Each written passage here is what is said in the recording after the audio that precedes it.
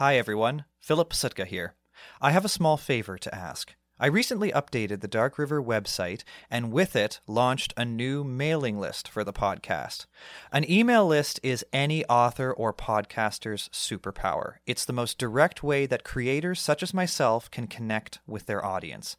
I have an exciting announcement coming soon and would like to share it with you first, and I'm going to need your help in launching this new development. So if you would be so kind, go to darkriver.ca and access the hidden episode at the top of the homepage to sign up for the mailing list. Not only will you be the first to know about updates, but you'll also have access to a behind-the-scenes look at how I created each of the stories. If you try it for a bit and decide that it's not for you, you can easily unsubscribe at the bottom of any of the emails. Believe me, I will not take offense. I will just be so thankful that you were willing to give it a shot in the first place. So head over to darkriver.ca, access the hidden episode, and join the ghosts in uncovering the town's secrets before anyone else. And now, on with today's story.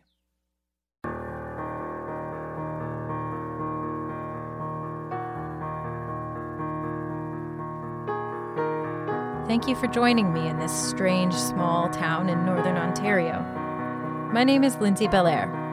If this is your first time visiting, I'll be your guide. If you're a familiar face, it's good to have you back. The town embraces newcomers and old friends alike, but be warned, it doesn't easily let you go. So dim the lamps, settle in. Welcome to Dark River.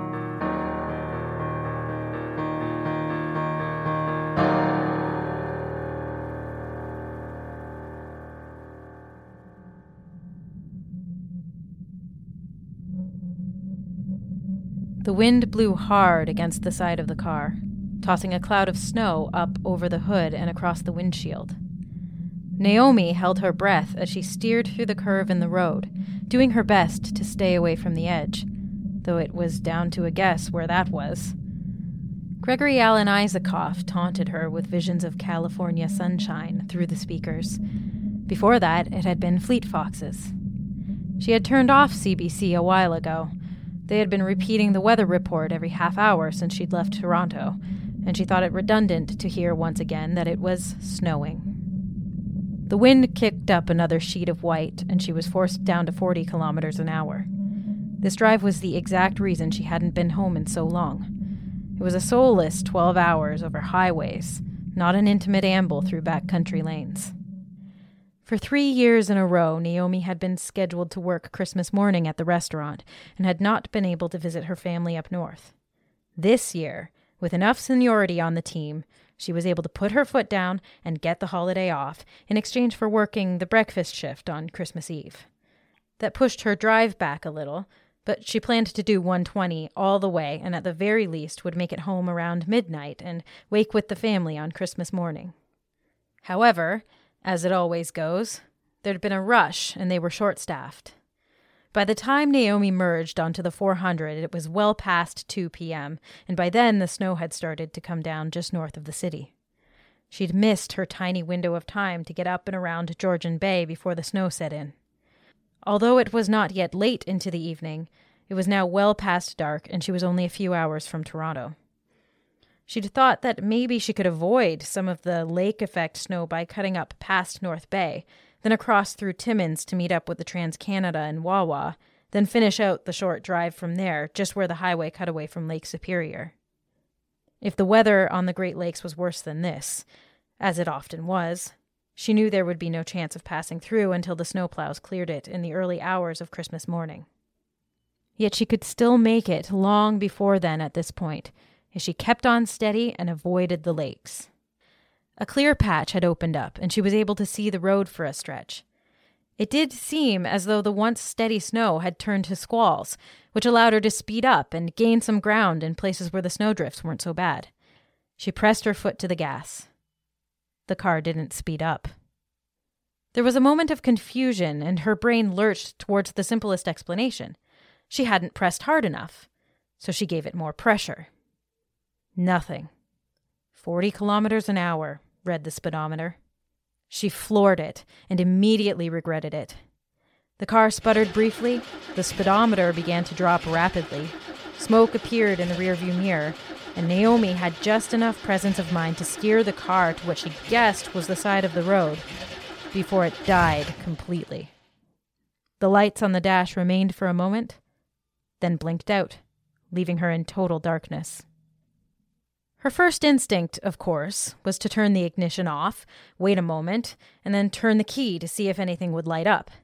She hoped, in the way a person does when they're not yet ready to accept their situation, that the engine would turn over and she'd at least be able to backtrack the 100 meters or so to the last exit she'd just passed.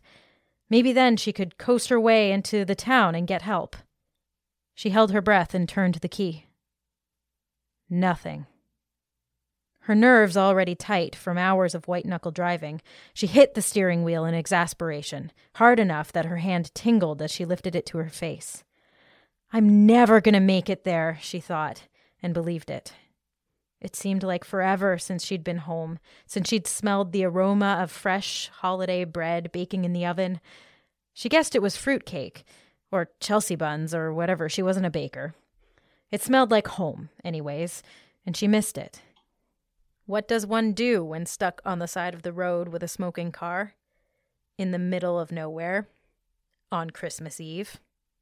She sniffed the air, eyes darting between the rear view and side view mirrors, searching for the fire she was sure was about to engulf her. But there were no flames, and the smoke, which she could now see was actually coming from under the hood, was thinning quickly. She picked up her cell phone, remembered that she hadn't renewed her CAA membership, cursed, and hit the wheel again. She pulled up Google Maps and searched for a tow truck company, the closest one she could find. After 3 rings, a voice answered. Yeah? Is this JP Towing? She asked. Why couldn't these kinds of companies hire a receptionist or something, or learn how to talk to people? Yeah, what do you need? What the hell do you think I need? Was what she wanted to say, but she knew better. I need a tow. I'm stuck at the side of the road and my car won't start. I think the engine's dead. The man on the other end asked her where she was, and she made a vague and useless attempt to orient herself by looking around. In the middle of nowhere, I don't know, some small town or something? Let me see, 1 sec. Google Maps again. When she found her location, she hit the speakerphone button. It looks like I'm just outside a town called Dark River on Highway 11, just past the turnoff for Black Trout Road. I'm right on the side of the road in a gray Honda Civic. Civics are reliable, she'd been told. The engines never die, she'd heard. Dark River, eh? All right, let me see what I can find. I can tell you right now, with the weather we're having, it's going to be a while. You got extra clothes or some blankets or something? Seriously? She heard the edges of a whine in her voice and felt stupid. How long do you think it'll be? Oh, probably 3 or 4 hours, and I'll tell you, no one else is going to be able to get to you any sooner than that. We got a lot of folks sliding into ditches and stuff when it snows like this, and they come up here with no winter tires because they're from the city. And I've got fewer guys on the road tonight, it being Christmas Eve. Okay, so what's your name? I don't think I got that. Naomi Hudson. I'm in a gray Honda Civic on the side of Highway 11, just past Black Trout Road near Dark River, she repeated. Yeah, I got that. All right, Miss Hudson. One of my guys will be there as soon as they can make it. You know where you want to be towed? She hadn't thought about that. No, I have no idea, she replied. I'm not from here. Where's the best place? You'll want to go over to Rennie's place then. I think he's probably gone home for the night, but you know what I'll do is I'll give him a call and see if he can't pop over to the garage when you get there, and hopefully it'll be a quick fix and get you on your way. I can't promise or anything, but I'll give him a call. Anyways, that's the place we'll drop you off. You alone? She stiffened. Right. She was alone. The uneasiness that women know too well began to stir in her chest, and her muscles tightened. Yes, it's just me, she confirmed. Okay, good. You'll be able to ride in the cab with the driver. And hey, it's a cold night and it's going to get colder, Supposed to go down to -30 tonight. Make sure you put on extra layers and stuff while you're waiting." She looked to the back seat where her suitcase was stored and thanked him absently. "Oh, and Miss Hudson, you stay in your car, all right? Don't go walking down any roads or anything. Just stay put, all right?" She couldn't be sure, because instincts can be so quiet when they speak. But she had the feeling that he was warning her. She dismissed it as a concern of frostbite or freezing to death and reassured him. "I'm not leaving the car." "Good," he replied. "If you need anything else or something, don't matter if it's strange, give me a call back. My name is Joel."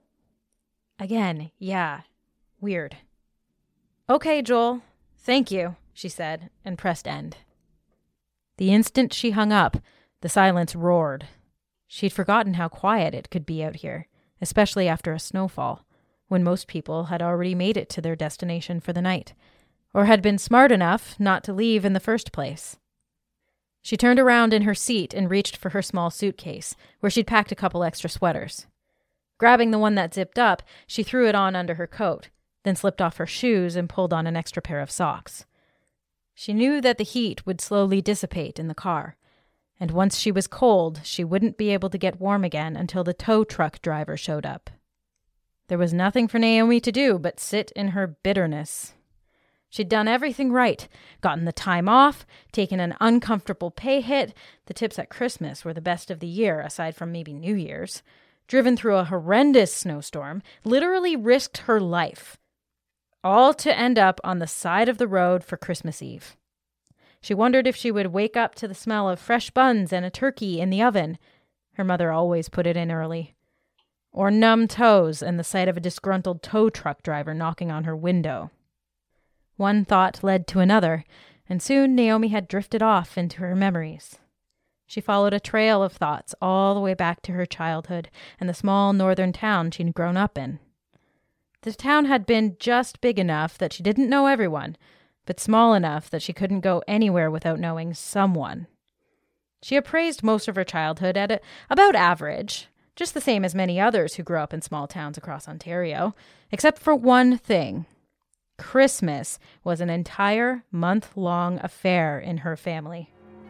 From December 1st to New Year's Day, there was a strict schedule of holiday cheer, ranging from decorating to baking to craft making, gift buying and present wrapping, carol singing and games, parties of all sizes. It was all consuming, and although she'd resisted, even resented it, in her teenage years, it had now become an annual sadness, a longing that showed up near the end of November. She smiled from the bottom of this thread of memories, but was interrupted by a burst of frustration that jerked her back to the Christmas she was missing now. Again, because she could do nothing but wait, she attempted to pacify herself with the knowledge that no matter what time she got in, before being allowed to retire to bed, she would be ushered to the Christmas tree, where she would find 3 ornaments on the coffee table next to it, ready for her to hang. She let this memory pull her gently back down. The first ornament would be a large bulb with the words "Naomi's First Christmas" inscribed on it, a relic of their trip to Bronner's in Frankenmuth, a tiny Christmas town in Michigan. Her parents had insisted on bringing their brand new baby girl, despite the distance from home. She had no memory of the trip, being less than a year old, but it held a magical place as a vivid memory for Jess, her older sister. The second ornament was a handmade mini stocking, no bigger than the palm of her hand, although it had seemed a lot bigger as a child. Her grandmother had knit it, carefully stitching the letters of Naomi's name into the tiny cuff. Although she had long since passed away, her recipes still endured, and the simple smell of a pudding in the oven, or brandy butter on the stove, brought her back for Naomi, if only for an instant. Her grandmother had always baked things with alcohol in them at Christmas, and she wouldn't have dreamed of keeping it away from the children. Her food was for everyone, booze and all. The third ornament had been glued together several times over the years, more worse for wear than the others. It was a plaster angel she'd made as a child, and since then it had lost both wings several times. Each time the wings were glued back on, the visible cracks got wider. There had once been tinsel attached, too, but that had long since been eaten by the cat, who must have had his own guardian angel, as he'd most definitely racked up more than 9 lives. Back in the car, Naomi's forehead wrinkled and her throat tightened. Why was it necessary to live so far from home? It didn't make sense, and it wasn't fair that she should be pulled in 2 different directions at once. Was only seeing her family at Christmas really worth it? Was her life in Toronto that important? These were questions that arose from a heart that missed home. Terrible, but temporary. Nothing more. She looked at the clock and realized it had been an hour since she'd called for a tow. Congratulating herself on her impressive patience, she wondered if she could get a better timeline at this point. She lifted her phone from the passenger seat and dialed the towing company. Oh, I'd say probably 3 more hours, give or take. Weather's been real bad and people are in a rush today. She decided she hated Joel and his casual attitude. Of course it was no problem for him. He probably lived a short walk away from his work, or maybe even next door or upstairs. He'd be drinking eggnog or mulled wine or beer or something with his family before settling into his own cozy bed for the night. What did he care how long it took to get her a tow? For the second hour, she amused herself by playing games on her phone while texting with her family, reading about all the fun things they were up to. She allowed her complaints to run rampant, a Christmas luxury, typing the messages as quickly as her fingers and autocorrect would allow. Her family expressed their disappointment, but tried their best to keep her spirits up. Another hour ticked by. It had grown cold in the car. The extra socks were doing nothing to keep her toes from turning icy, and no matter how many sweaters she put on, her shivering continued. She'd been forced to put her phone away, her fingers too cold to do more than send short messages. She knew that waiting a few more hours in the car in negative 30-degree weather, or was it colder now, with no source of heat, was less than ideal. For the first time, she felt the creepings of worry. Was she in danger? Surely not. But maybe? Again, she called her new friend Joel, who informed her that there'd been no change in the ETA. 3 more hours, 2 if the snow let up a bit. It did look pretty clear where she was, just a gentle snowfall at this point. Great big flakes landing on the windows and piling up in the cracks of the car, on the hood, on the roof. By the time they get here, they're not going to be able to find me under the snow, she thought, and she wiggled her toes again. She could no longer tell if they responded. Seeking to get some blood flowing and generate a little body heat, or possibly just for the hell of it, a bleak entertainment option, she opened the car door and stepped out into the night, tucking her cell phone into her pocket and pulling on her gloves. It was so still, the snow blanketing everything in sight. She doubted the tow truck driver would be able to see the road signs, and they'd have to be looking for her car to notice it. She slammed the car door shut, knocking powder off the sides. She made sure she had her keys, aware that she was stepping into a place where mistakes, like locking yourself out of your car, could be fatal, and turned back towards the side road she'd passed earlier. The snow on the shoulder was deep in places, but the road was blown bare in others. As she climbed up a third snowdrift and descended down the other side, her heart picked up pace, and she felt a small trickle of sweat run down her back. It felt good to warm up a little, and her fingers and toes wiggled happily as they defrosted. Within a few minutes, she was turning the corner onto the side road, which offered a little more shelter from the wind. The woods on either side of her were a silhouette of treetops, barely distinguishable from the dark sky, the shadows unnerving, alluring. The road was probably gravel, although it was hard to tell. The trees held as much snow on their branches as they could stand, hoarding it from the ground.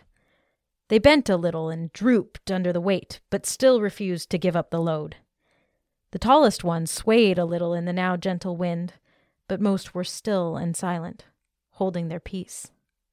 She did not intend to go far down the road, only to see if walking could bring some feeling back to her feet, and it did. But it was so cold out, and there was a slight dampness in the air. That's the problem with Ontario winters, especially near the lakes. In Edmonton, they say it can be -35 and you barely feel the cold, except on your face when the wind blows, and provided you are bundled up sufficiently. In Ontario, the cold is damp and sends a chill right to your deepest places.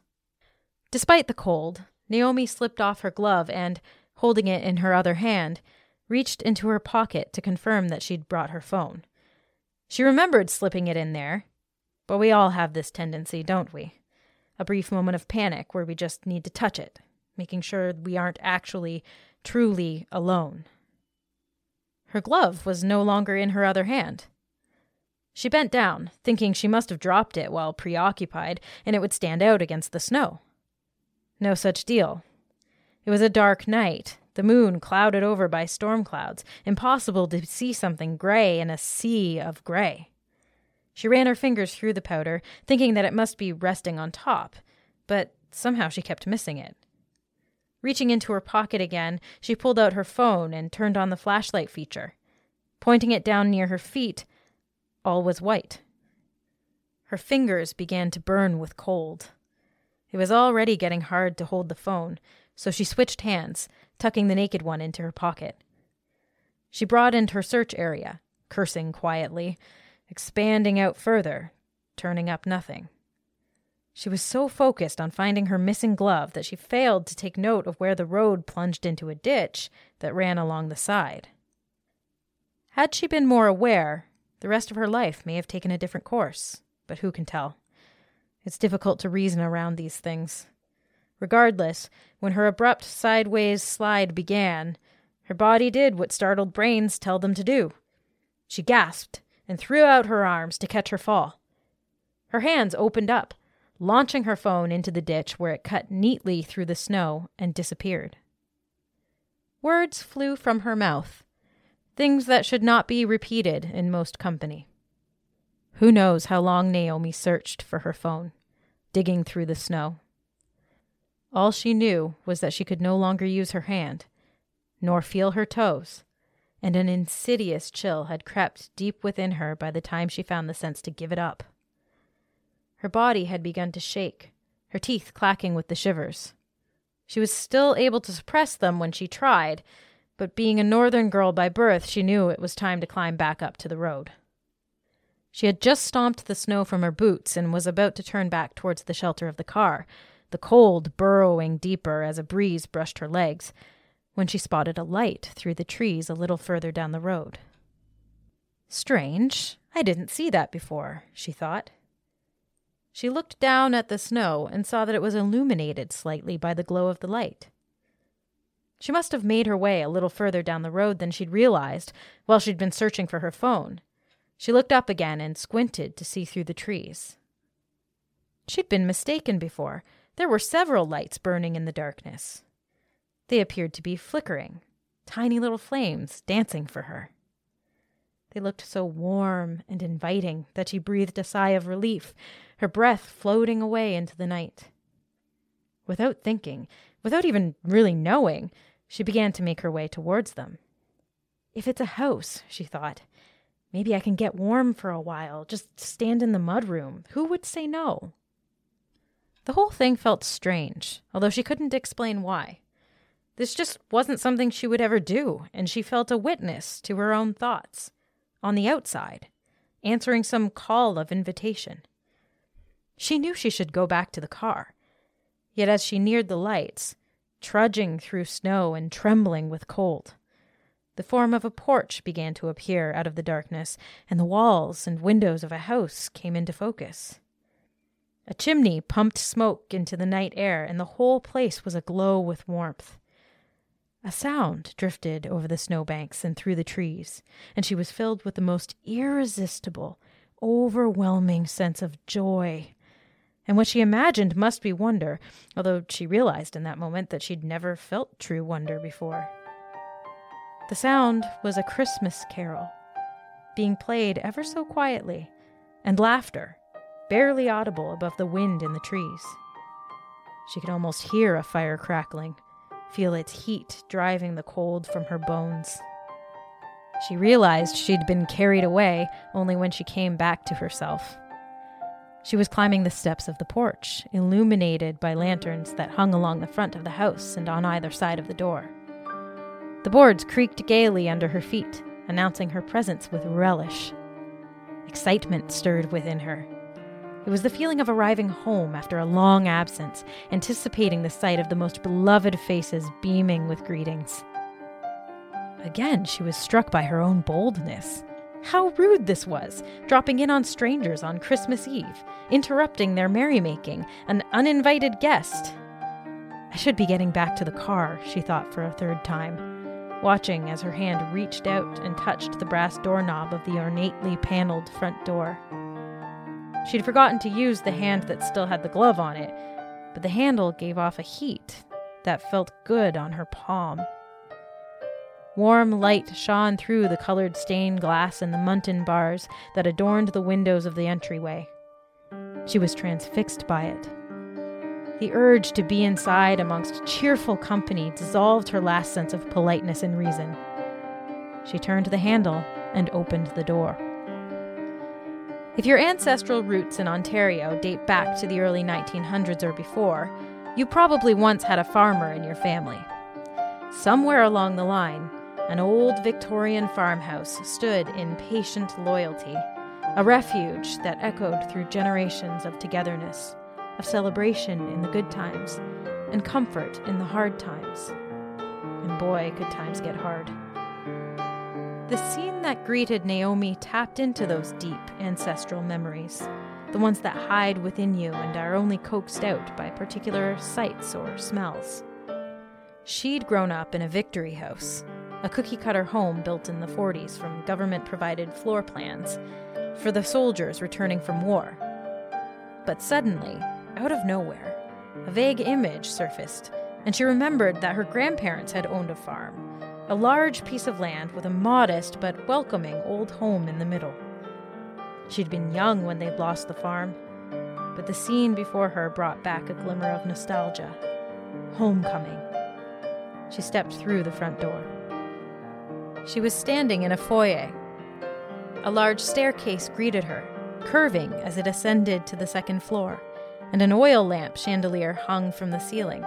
Cherubs worked into the frame surrounding the porcelain dome, which was painted with delicate blue flowers. A piece of holly hung from the bottom, and sprigs shot out in brilliant pricks of red along the garland that wound its way up the thick banister. To her left was a parlor cluttered with chairs of many kinds, Edwardian, Victorian, some oval back, others plain, made from walnut or oak, all mismatched and all set about the room, as though a great party were in progress. The only uncluttered patch was reserved for a small spot in front of the fireplace, where two armchairs were turned towards the mantel. There was a Heinzmann against one wall, and a fir tree set on the opposite side of the room, decorated with paper links, apples, dried flowers, paper angels, and lit candles that stood out from its boughs. The Christmas carol and the laughter had stopped. To her right was a sitting room where a grandfather clock stood in the corner, stoically marking the time with grave importance. Naomi's feet shuffled across the embroidered rug that led to the dining room beyond. A long farmhouse table, simply made and lacking the adornments of hand-turned legs that others may have been able to afford, stood in the center of the room. It was set with a fine lace cloth and brass candle holders, offering a holiday bounty that brimmed with excess. She gasped with unbridled glee as her eyes took inventory. Mincemeat pies, puddings, and shortbread biscuits surrounded a roast goose. Further down the table were baked potatoes, fresh rolls, and a fruit cake. The smells brought back a rush of half-forgotten memories, and suddenly she was standing in her grandmother's kitchen. She saw herself on a stepped stool in front of the counter, hair carelessly pulled back in a scrunchie. She was probably about 9 or so, and clearly not a natural baker. Her arms were straining with the effort of rolling a ball of pastry, hot frustration burning her cheeks. She pushed hard on the rolling pin, and the stupid pastry tore in half. She was about to throw the whole thing back in the bowl and storm off to the couch, defeated, when she felt her grandmother's hand, firm but gentle, settle on her shoulder. "You have to enjoy it, dear," she said. "It may tear or not do what you want it to. It might not even be pretty when you're done. But by gosh, if you have fun, that joy will make its way into your food, and they'll say, 'That's the best pie I've ever had.'" She reached over the counter, pressed the torn edges of the dough back together, sprinkled some flour on top, and held out the rolling pin. Her anger, so scorching only moments before, dissolved. That was the first time she realized she had a choice in how she responded to the world. Later, when her finger went straight through the pastry as she tried to press it into the dish, and another part of it crumbled onto the counter as she tried to lift it, she told it firmly to behave, patched it up, and got on with the joy of feeling the pastry in her hands. Naomi smiled to herself as she looked down at the baked goods, appreciating the delicacy of the ornamental work, the details in the pastry leaves and the perfect crimping along the sides. Every bit had been made with joy, and she could feel its radiation. It dimly occurred to her how strangely lonely it was in the house, its warm embrace not hiding the fact that there was no one here when there ought to be. The Christmas carol, now loud and close, started up again, and she noticed that she was shaking. A sludgy kind of dread entered her as she came to a slow realization. There'd been no one at the piano. No one to play that tune. A moment of clarity, just one brief moment, came and went like a passing shadow. For a flittering second she felt mortified by her own brazenness, having caught herself at the table of a stranger's home, about to help herself to their dinner like a stray dog. Terrified at the thought of being discovered where she stood, she turned back towards the foyer and ran on tiptoes towards the door. Panic slowed her limbs, making it difficult.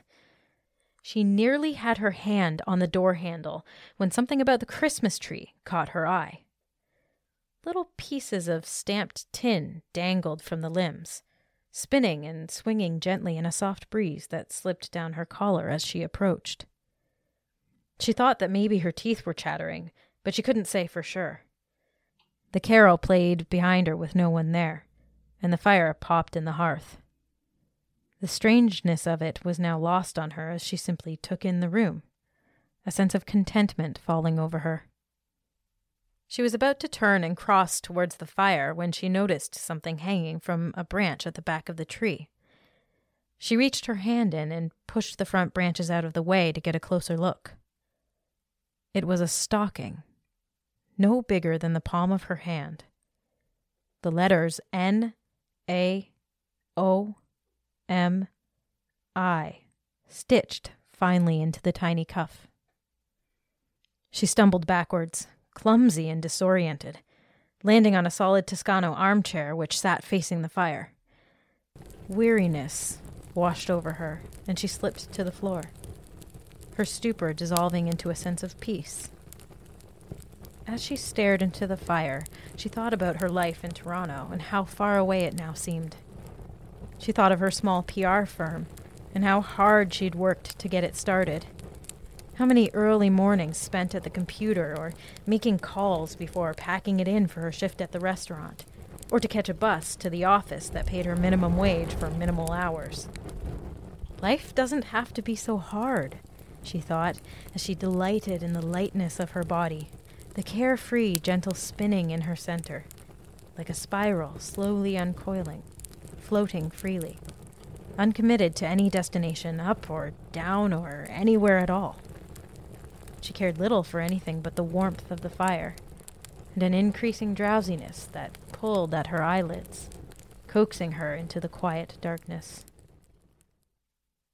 She came back to the world in a slow trudge, at first aware of nothing but an all-consuming coldness, like a thing that had crept inside while she'd slept and, now disturbed, had begun to claw its way out. Fear was the next sensation, as her mind tried to make sense of the sounds in the distance. There was a muffled garbling, like someone talking, but it made no sense. Now some new feeling, that she was somehow moving. Confusion as her mind scrambled to put the pieces together. She could feel her arms pinned against her chest, and she couldn't remember... Well, she couldn't remember much at all. Although she struggled to latch on to anything that made sense, the acute, gnawing chill permeated her groggy mind, cutting through the fog and taking her to the surface of consciousness. Her body shook violently as the cold fought for purchase. When she opened her eyes, there was a blinding light, and she turned her head away. Hadn't she been waiting for someone? A memory began to stitch itself together. Yes, for a tow truck. Really? Why? Well, she must have. Then she remembered leaving the car. Stupid decision, she now thought. To stretch her legs or warm up or deal with boredom or something. She couldn't remember why on earth she'd left that car. She saw her phone fly into the snow and felt cold returning to her fingers as she remembered digging, and digging. And the lights. Glowing stained glass. A Christmas carol and feeling of home. Her grandmother's hand on her shoulder, the taste of butter tarts. Then nothing but peace. The kind that she would long for the rest of her life. That steals fear from death for those who come close enough to face it. Her leg gave a violent jerk, and she came fully awake in a sudden flood of bright lights, a rocking sensation, and the crunching of snow. She felt her heels hit the ground, and she looked up into the face of a stranger. It was a man, with a round and friendly face, attractive. He was wearing a green toque and a look of astonishment? Or maybe embarrassment. Either way, there was an air of purpose to him, urgency in his eyes. And he'd just dropped her. Joel introduced himself immediately, much too quickly for her muddled brain to follow, explaining that he'd grown worried for her safety, it being such a frigid night, and had jumped into his Ford F-150 to check in on her when she hadn't answered his calls. "I live just in town, 10 minutes away," he finished, helping her back to her feet. Naomi was seized by another bout of shivers and couldn't unclench her jaw long enough to answer. She just looked at him. When he offered to drive her to the garage in town to wait for her car in a warm place, and pulled a couple of warm blankets out of the back of the truck's cab, she could only nod and climb up into the passenger seat where she wrapped herself in every possible layer and waited for the shivering to stop. By the time they reached the garage, Naomi was trembling in fits and starts, but the worst had passed. The shop was colder than the truck, but there were space heaters around, and Joel set one in front of her. She sat as close to the heating element as she could without burning herself. "How did you find me?" she finally managed to ask. She remembered the embarrassment she thought she'd seen in his eyes earlier, and it made her feel better about her own, enough to start wondering about the missing pieces. He told her how he'd found the car empty on the side of the road, and had an uneasy kind of feeling. He'd followed her tracks to the side road and seen that they'd continued around the corner. So he'd returned to his truck and followed along to where they disappeared into the ditch. "You couldn't have been out there too long," he said, "or your tracks would have been covered up. Judging by how cold you looked, it was long enough, though." Growing up in a northern community, you learn not to mess with the cold. She knew she'd done something stupid, and she'd almost paid a hefty price. She wanted to curl up in her blanket and disappear. "I know better," she confided from behind the safety of the blanket, which was now draped over her head and pulled up across her face, muffling her voice. "I knew not to leave the car. And I meant to turn back, but then I saw the house, and I thought it was better to wait inside where it's warm, I guess. I don't know, it's kind of fuzzy now. I remember walking up onto the porch and just letting myself in for some reason. I never do that. I would never just walk into someone's house. But I remember doing that. Then it's all just weird after that. I think I must have been dreaming, but I don't remember meeting you. And I woke up and you were carrying me and I was so cold. I'm so confused. God, I'm such an idiot. She knew that people who freeze to death will reach a point first where they start to hallucinate. They'll see things that aren't there, hear music that no one is playing, even have entire conversations with an imaginary person. If she'd been that far gone, it would account for all the strangeness. I just don't see how it's possible that I could have gotten that cold that fast, she said. I really wasn't out that long. Joel had been looking at the floor the whole while she'd been talking, and as she finished, he raised only his eyes to look at her. There was a graveness in them, compassion, and anger. After a moment, he spoke. Thank you for listening thus far. In a moment, we'll return to the garage, but first, I'd like to let you know that we have new original stories coming every 2 weeks, so please subscribe on Apple Podcasts, Spotify, or wherever you listen to your shows. You can also find us on Instagram at Dark River Podcast. And if you know someone who might like to experience this strange small town, tell them about Dark River and where they can find it. It's always welcoming new travelers. But now, let's drop back in on their conversation. Joel had been looking at the floor the whole while she'd been talking, and as she finished, he raised only his eyes to look at her. There was a graveness in them, compassion, and anger. After a moment, he spoke. I came out looking for you because I had an idea it might try to take you. When your calls kept coming through every 45 minutes or so, I decided not to worry, even with you sitting there so close to that property. But then I didn't hear anything for almost 2 hours, and I got this awful feeling. So I grabbed some blankets and got in my truck, just to make sure you were still in your car and maybe wait with you for a while.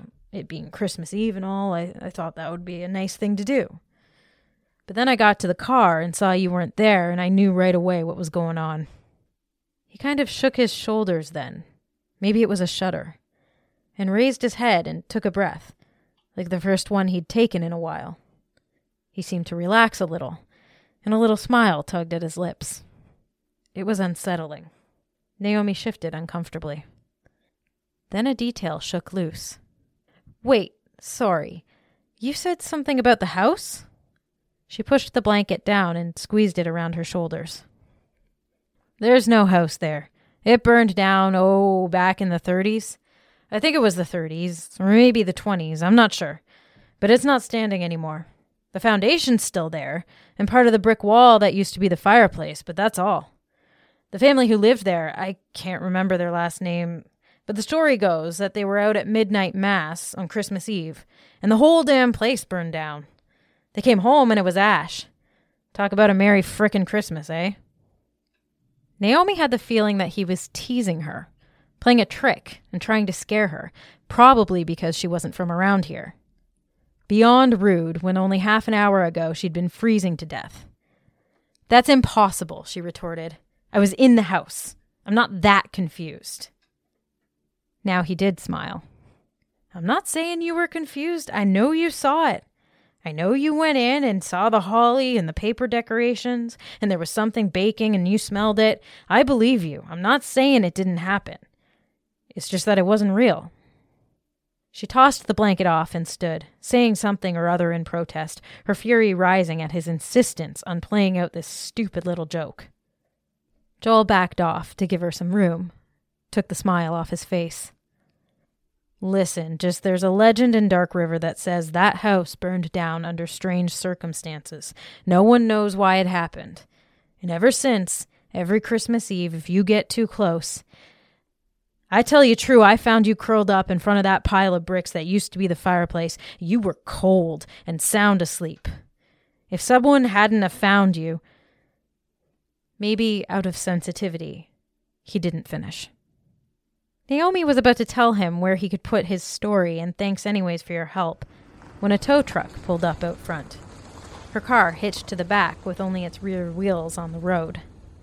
She thought it looked kind of pitiful and wrong, like seeing a part of someone you weren't supposed to see. Here's your phone, said Joel, holding it out for her.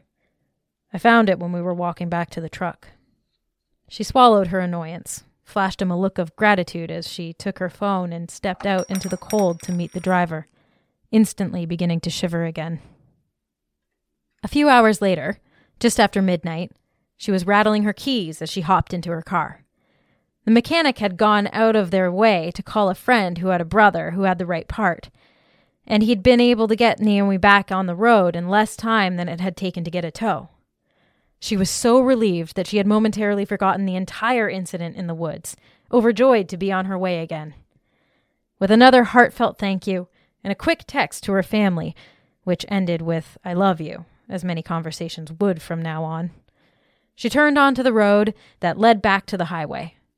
By now, it had received a pass from the snowplow, and, although she still had a long way to go, she felt her spirits lift. As she neared the familiar spot where she'd spent those few hours waiting for a tow truck, she felt the tug of curiosity. If she turned right up ahead and drove down a bit, she'd pass the beautiful Victorian house decked out for Christmas, lit by lanterns in the spirit of the season. A merry crew, visible through the front window, would be singing songs and drinking wine by the fire. Small-town people always had legends to tell. It made them feel like they belonged to something special, so she told herself. Yet she needed proof. She hit her blinker and turned right. Once on the road, she proceeded slowly, expecting to see it almost right away. It had been so brightly lit and such a grand house that she knew she couldn't miss it. Funny. She slowed to a crawl, went on for a bit, stopped.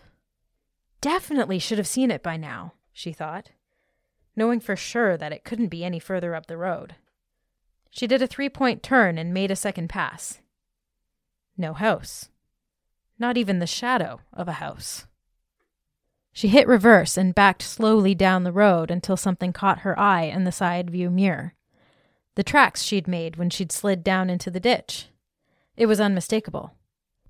She put the car in park and got out, walked to the edge of the road, and peered through the trees. She passed up and down that road, on foot, over 100 meters in each direction. Nothing. There was no house. Except that wasn't totally true, because she could see something, just beyond the tracks she'd left in the snow. She backed slowly towards the car, refusing to run, staunching her panic. When she reached it, though, she flung the door open and retreated to its safety. Standing out there on the side of that deserted road, moonlight flooding the landscape like a pale sun, her eyes had adjusted quickly and she'd been able to make out a clearing, set back from the road. It was a place where the snow laid flat and level, except where a pile of stones rose up and an old chimney lay partially toppled but still visible just above the snow. People react in funny ways when they brush up against the unexplainable, especially when death makes its presence known. As Naomi drove away, she resolved to quit her job at the restaurant. She pulled out her phone, set it on the passenger seat, and chewed on the inside of her mouth for a moment. She reached out a hand and hit the dial icon. A few rings, then a voice that sounded at once concerned and baffled, but also slightly amused. "Hey, Joel," she said. "I'm passing back through here in a couple of days, and it's a long drive. I'll need to take a break. Would you grab a coffee with me then?"